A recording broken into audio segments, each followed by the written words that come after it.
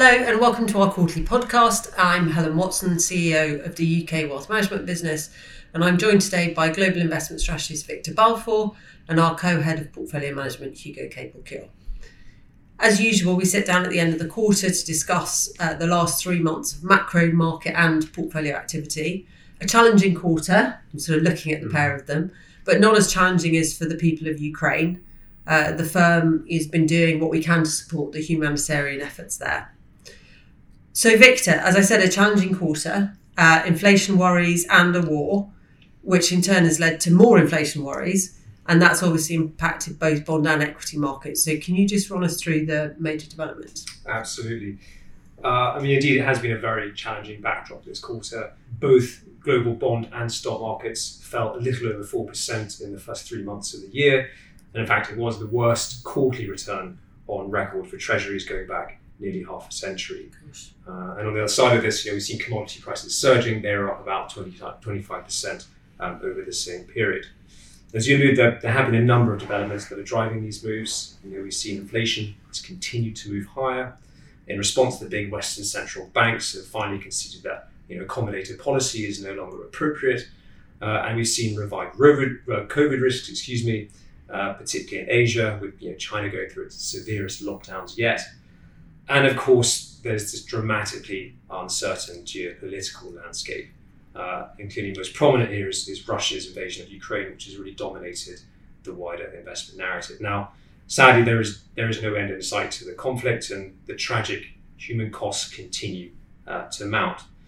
So too, of course, do the economic costs, which are likely to push inflation higher, as well as growth lower. And that stagflation threat we've been talking about in recent months does continue to move up that wall of worry. Mm-hmm. Of course, in stark contrast to the raging conflict, global stock markets have actually proven remarkably resilient since the war broke out. Stocks did fall as the crisis unfolded in late February, but they more than recouped those losses into the end of March. And I think it's a reminder that capital markets can be remarkably callous and ruthlessly forward-looking. Corporate profitability and discount rates are unaltered, then markets can really shrug off all manner of human woes. Looking ahead, it's clear we can't know how or when the conflict will conclude, and we can imagine everything from a negotiated resolution right through to an escalation and widening of the conflict. For now, we really have to just focus on what is the tangible economic impact of this crisis. Certainly, Russia faces a very difficult economic outlook. It's the actions of the West have seen severing of financial ties. We've seen partial energy embargoes, self-sanctioning from businesses. It's galvanized a very sharp response. Now, the ripple effects to the global economy from Russia's fallout are somewhat muted by Russia's relatively modest non-energy related trade links. The bigger threat to the sort of global economy comes from the prospect of a negative supply shock. One that pushes energy and commodity prices higher. That could squeeze real incomes and, of course, precipitate a bigger economic slowdown. As of yet, we see that this risk is somewhat mitigated by the relatively strong starting point. The global economy had relatively decent momentum heading into this crisis, and the first glimpse of the kind of post-invasion data, things like the business surveys and the labour market data, suggest that has continued at least so far. And of course, one thing we should also be mindful of is that the commodity story has eased a little bit in recent weeks. Oil prices are back at about $100 a barrel, and in inflation-adjusted terms, for example, they're probably about half the level they were back in 2008 at their peak. This does not, of course, mean that higher prices are any less painful to poorer households, but it does suggest, at least for the West, this is more of a distributional crisis, not yet a macroeconomic one. So I guess sort of wrapping this all together, our view for now is that growth is going to take a hit, but it's not about to go into reverse. Albeit you reserve the right to change your mind. Absolutely. Hugo, given all of that, which is obviously a lot, how have the portfolios fared through this first quarter? Yeah, so as usual, these numbers are for the balanced portfolios and their New Court Fund equivalents. So sterling portfolios were down around 2.5%. Dollar and euro portfolios were down 2 and 3.5% respectively. And as is usually the case, the differentials in performance largely relate to currency movements, with the dollar strongest out of the three currencies this year and the euro lagging. So, I hope it goes without saying that we're always disappointed when portfolios fall, but it is, it does happen. But they have actually held up pretty well given what's been happening in broader markets. Can you just sort of talk us through why that is, Hugo? That's right, and it's really a function of the diversifying assets and how they've performed, particularly the various inflation hedges that we've been talking about on these podcasts. So if we look at the two sides of the portfolio, the return assets lagged broader equity markets a bit, but the diversifying assets made a good contribution. And if I take the return assets, essentially the equities and the equity funds first, these were down around 6.5% over the quarter, so some 2% behind the MSCI Global Equity Index in local currency terms. And this was largely a function of the continued disappointing performance of some of the funds targeting high growth sectors and geographies. So the Bears Fund, which owns companies like Square and Wayfair in the US, has been having a tough period of performance as these types of companies have derated. So this fund was down nearly 23% in Q1. And China continues to be a tough place to invest, particularly for Chinese stocks quoted outside of the mainland. So the US listed ADR stocks and the Hong Kong listed H shares. So this has impacted the Vanda and Ward Ferry funds. These were both down 19% over the quarter. Aside from the funds, some of the stocks which we would place in the higher growth bucket saw declines over the quarter. So this includes the rating agencies, so Moody's and S&P, and cable companies such as Cable One and Charter. And our sense is that these moves are more driven by macro concerns around inflation and the path of interest rates than by any sort of deterioration in company fundamentals.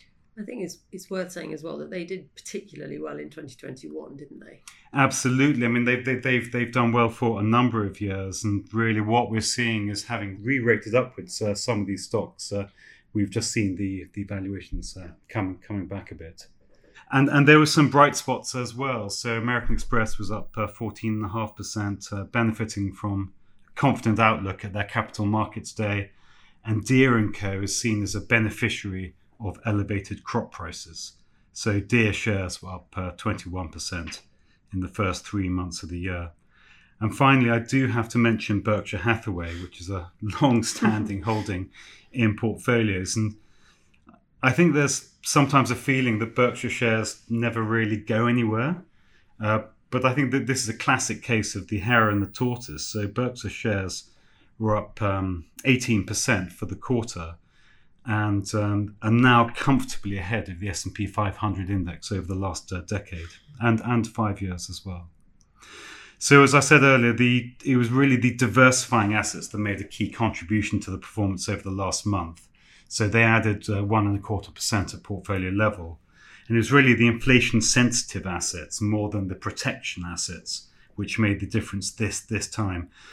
This has been a great environment for trend followers. There have been lots of trends. There have been plenty of trends. And for example, they've been short nominal bonds, they've been long commodities, and long the better performing currencies such as the dollar, and short the weaker ones such as the euro.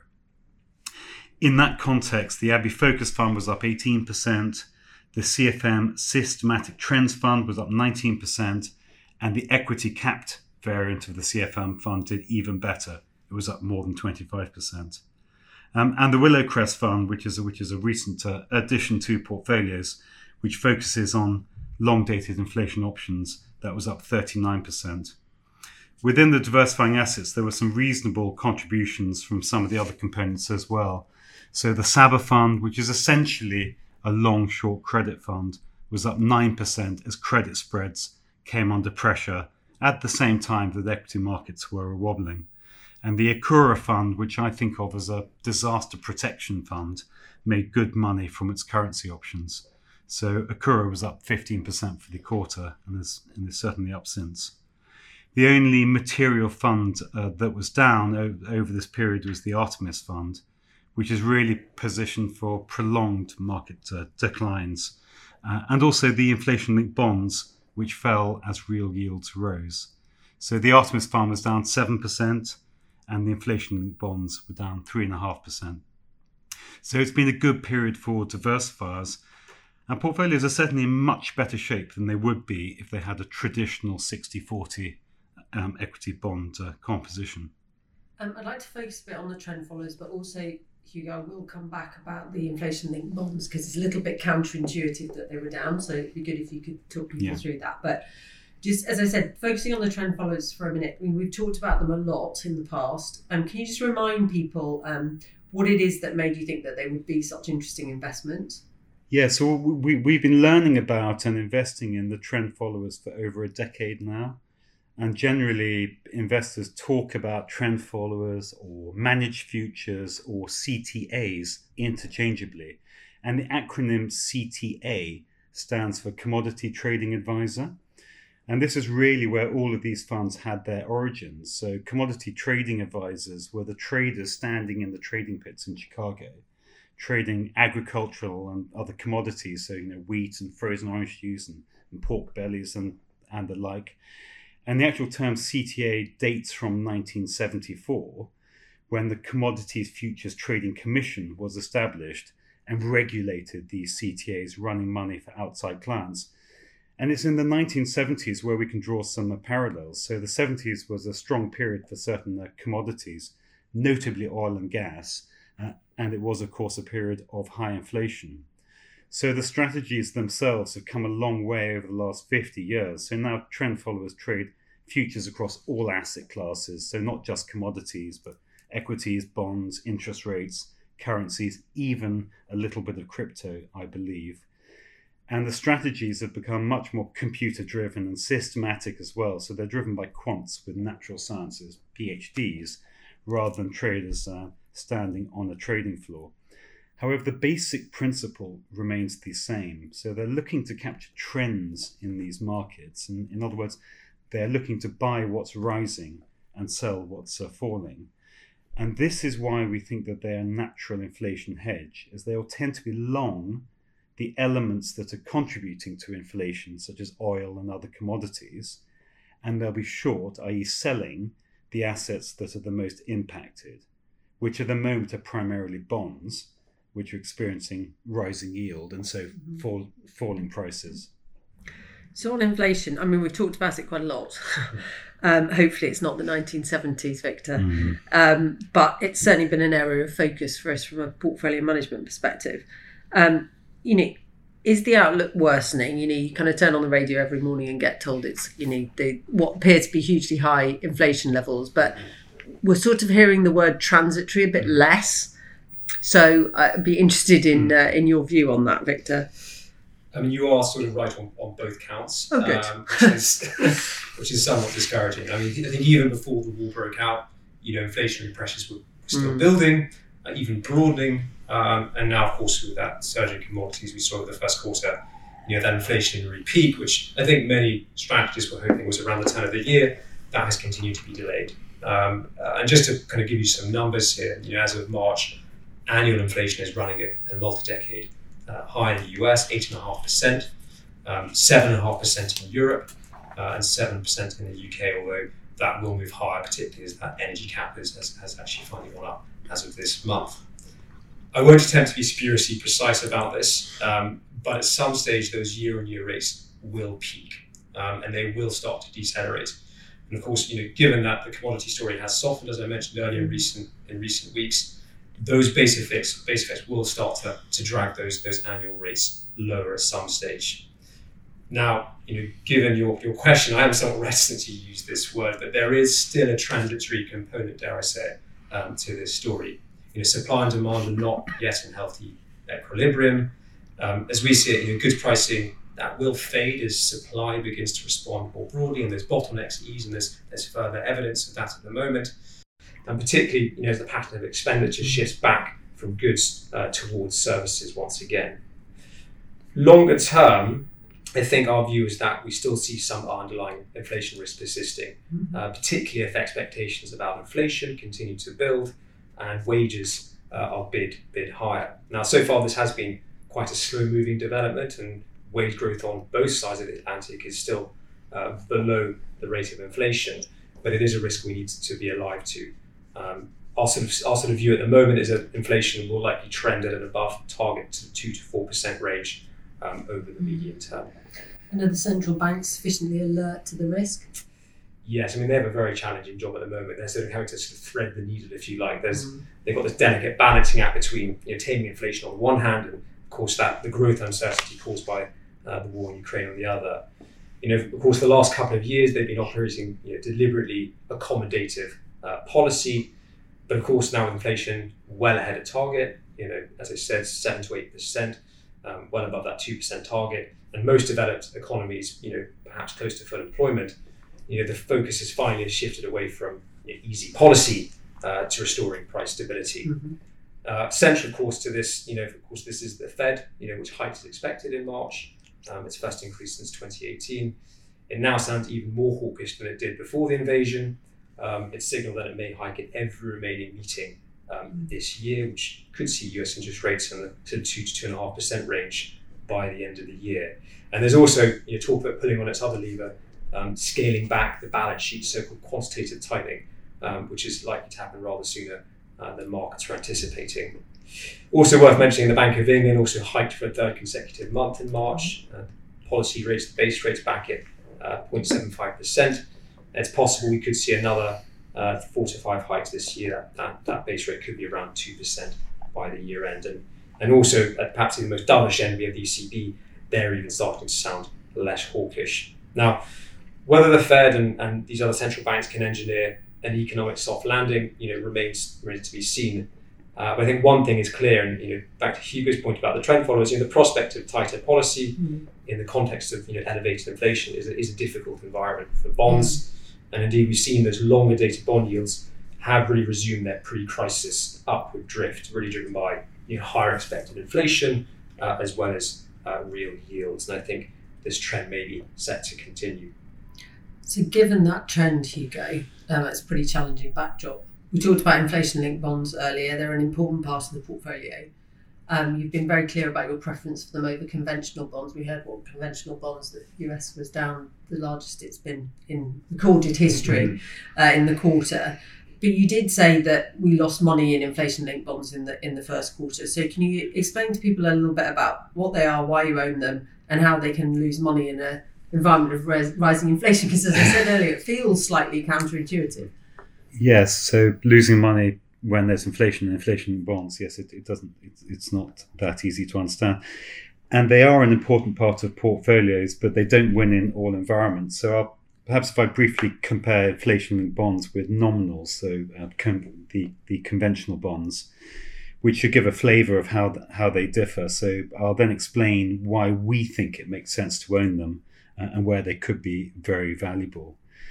So the head of our bond desk will probably wince because I will simplify things somewhat, but here goes anyway. With an ordinary bond, you receive your annual coupon payment. So if we go back 10 years or more, this may have been 5%, for example, sadly much less these days. And then on the maturity of the bond, you receive back your principal as well. An inflation-linked bond is essentially the same, but with the coupon and the principal components both indexed to a measure of inflation, such as the UK RPI or the US CPI. So both of these types of bonds are sensitive to changes in bond yields, and price is the inverse of yield. So if yields rise, then prices will fall. And ultimately, it's the very low starting yields of conventional bonds, such as 10-year government paper, which used to be the mainstay of balanced portfolios when I started managing them 25 years ago, which make us nervous about them now.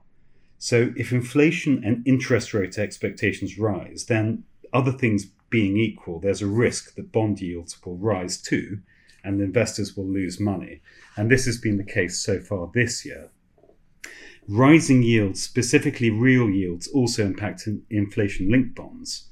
Where we think they will do best and really has some unique protective characteristics is an environment where inflation is rising, but governments aren't able to push up interest rates, perhaps because they're worried about creating a recession.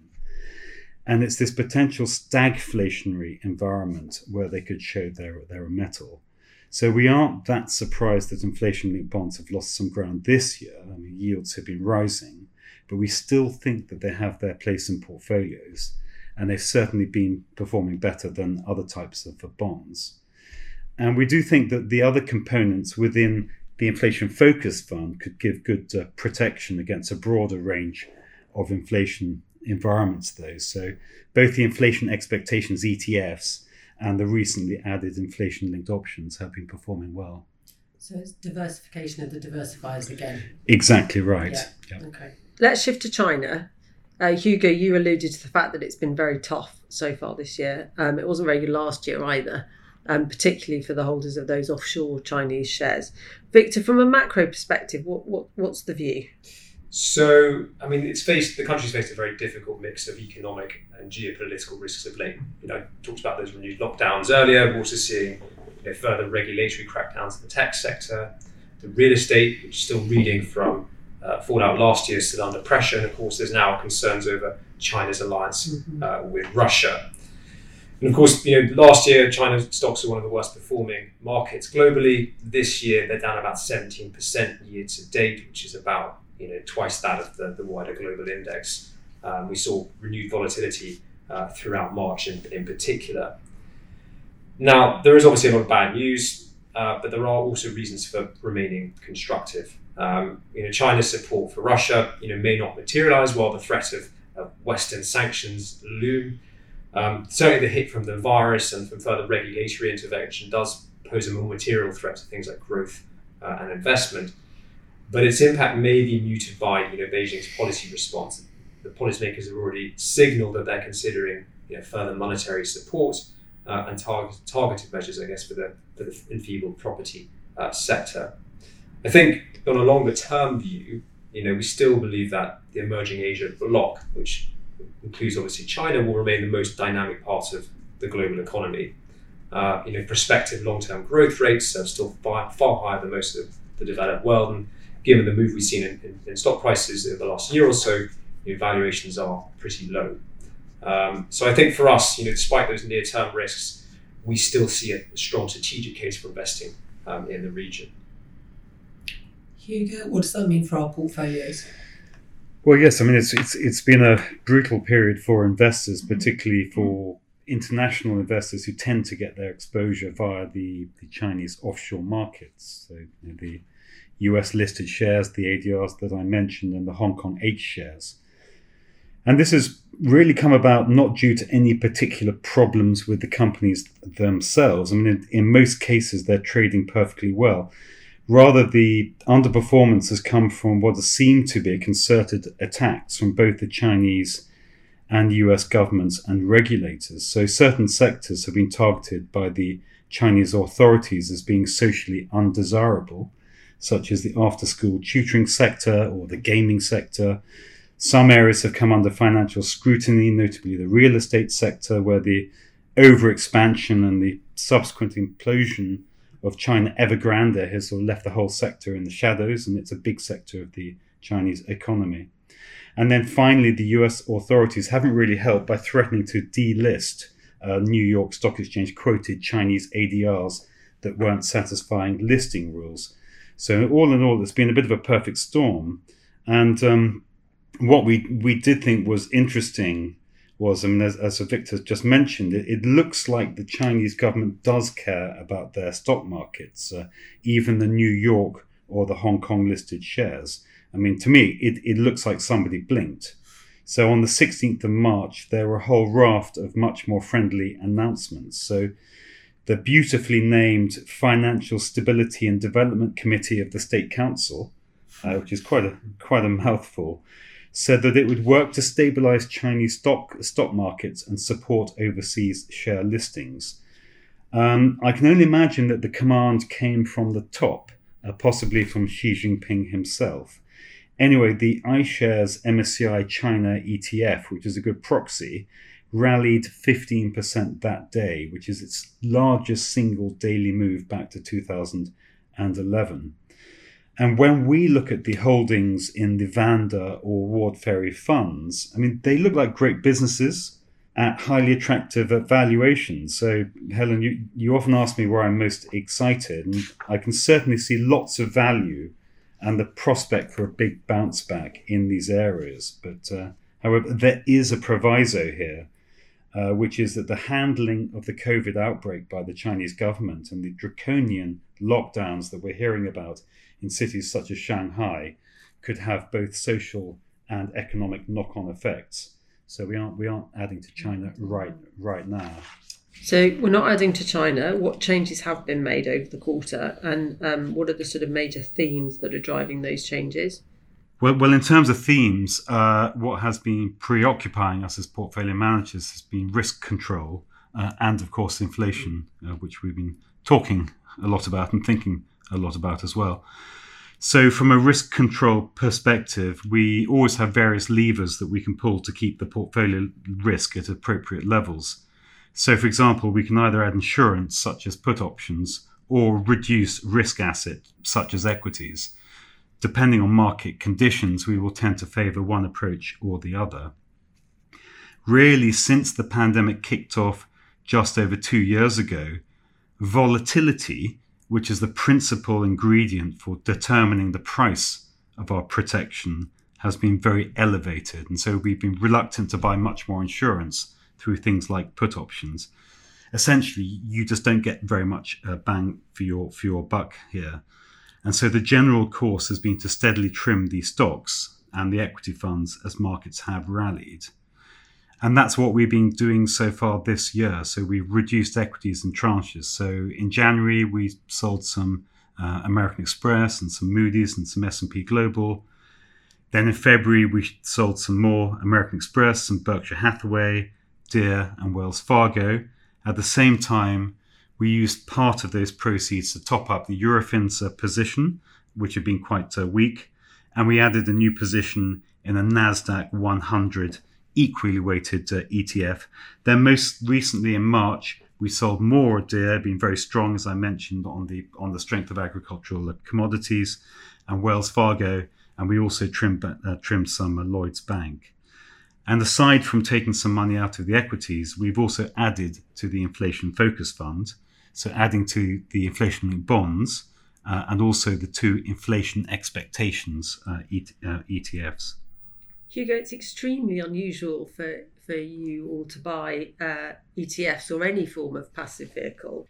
Yes, this is a bit of a departure for us, and we haven't become passive investors. We still believe in active management, but we've never ruled out investing in passive vehicles, and we do use them from time to time, especially when we want to rapidly gain exposure to a certain market or a sector.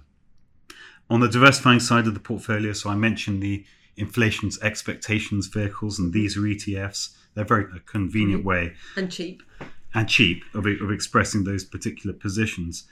The reason we've chosen this particular NASDAQ ETFs are really as follows. So we, i.e. the portfolio managers and the equity research team, we've been looking at a number of these mid-ranking NASDAQ tech or growth stocks for a couple of years now. And in most cases, the businesses look very interesting, but the valuations have been pretty stretched.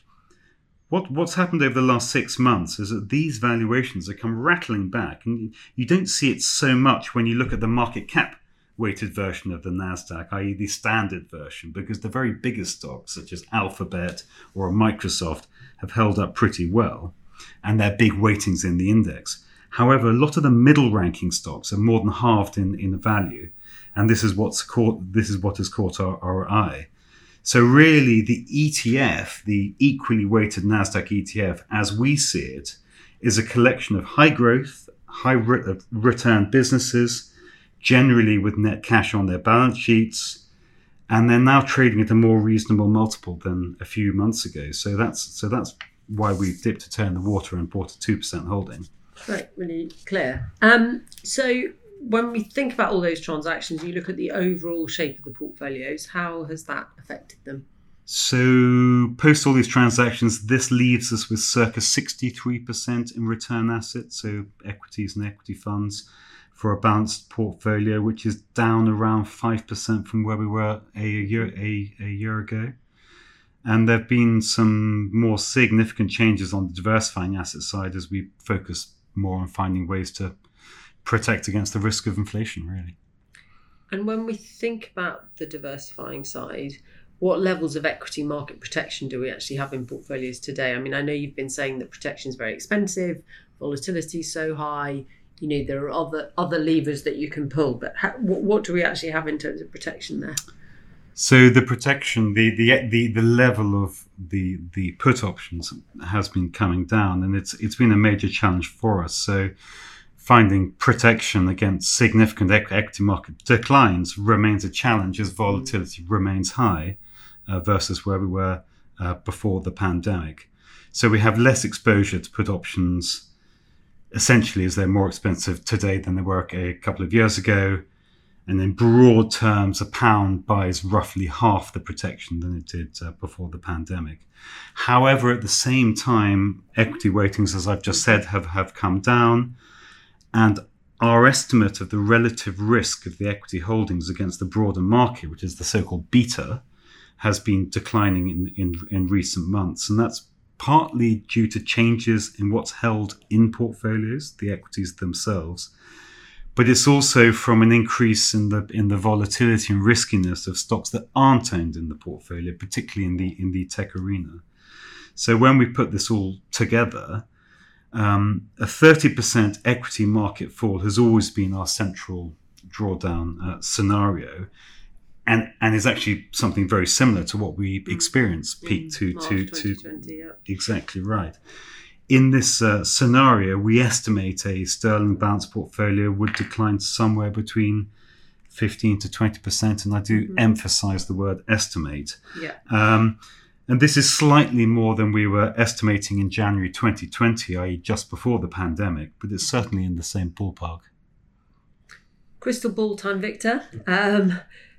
From a sort of top-down perspective, looking ahead, what's our view? So I think at this stage, it feels as though the conflict could continue for a while yet. And though equity markets have been resilient through this crisis, sentiment is clearly still quite fragile. Certainly in the background, we know we have central bank action becoming more prominent in recent weeks. And for us, the risk reward is perhaps more evenly balanced today than it perhaps was at the start of the year. However, I should say that we don't yet think the conflict or interest rate risk is yet likely to derail ongoing growth. As I mentioned earlier, the economy seems to retain some momentum even after the crisis unfolded. I think in a sort of broader context, corporate earnings are still growing pretty respectively. They're tracking around 8% for the calendar year, and they haven't yet moved lower. And stock valuations, whilst on the high side, they're not prohibitively so. And I think our view is that stocks fundamentally, assuming that growth story doesn't go into reverse, are still the most likely asset class to clear that higher long-term inflation hurdle. None of this, of course, changes our current thinking on bonds, which remain under threat from the sort of strategic headwinds of higher inflation and, of course, higher policy rates. So thank you, Victor. Hugo, I know you tried very hard earlier to head off my favourite question by saying that Chinese shares were now representing great value, and you were sort of in danger of sounding excited about it. But obviously we're not adding to them right now, given the sort of macro picture. What else is getting you excited? I don't think you'll be surprised to hear me say that I like the equities held in the portfolio. And I certainly agree with Victor that stocks still look more appealing than conventional bonds. Mm-hmm. Operationally, the companies continue to perform very well. And in some cases, the pandemic has really transformed their businesses. So, for example, testing company Eurofins is an obvious example of this. But if you're an airline such as Ryanair, well, you simply don't have as much competition as you did two years ago. And as I said earlier, some of the more highly rated stocks, such as the tech stocks, have now been finally coming onto our radar screens as well, and they're looking more sensibly valued. So I think there's plenty to get excited about from the return assets. And I also continue to think that there are great opportunities for our diversifiers. And it's odd to have a scenario where I like both sides of the portfolio, but that's where we are at the moment. We seem to be in an adjustment period with inflation and most likely interest rates moving to new levels. And this is giving rise to trends. So I wouldn't be surprised to see more strong performance from the trend followers. And the other diversifying funds look well placed to me as well. So I think there's plenty to be excited about at the moment. Good. Well, thank you to both of you. Thank you, everyone, for listening to our podcast. I hope you found it interesting. We do always try and touch on the topics which we think you'll be concerned or interested in. Please do keep sending your questions through to your client advisors, because we will do our best to answer them. And the client advisors will be very happy to discuss anything that we talk about in further detail with you. Remember that the podcasts are available on Spotify and Apple Podcasts. So if you wish to receive them as soon as they're released, or listen to some of our other podcasts, then please subscribe on our channel on either of those platforms. Thank you very much again for listening. Please note, this audio content is produced by Rothschild & Co. for information purposes only. The podcast is not provided as a solicitation, recommendation, or invitation to buy or sell any security, fund, or any other banking or investment product. Nothing in this podcast constitutes advice of any sort, and no responsibility is accepted in relation to the content accuracy or any reliance on the information provided. The value of investments and the income from them can go down as well as up, and you may not recover the amount of your original investment. Past performance should not be taken as a guide to future performance. This content should only be used or reproduced with the express written permission of Rothschild & Co.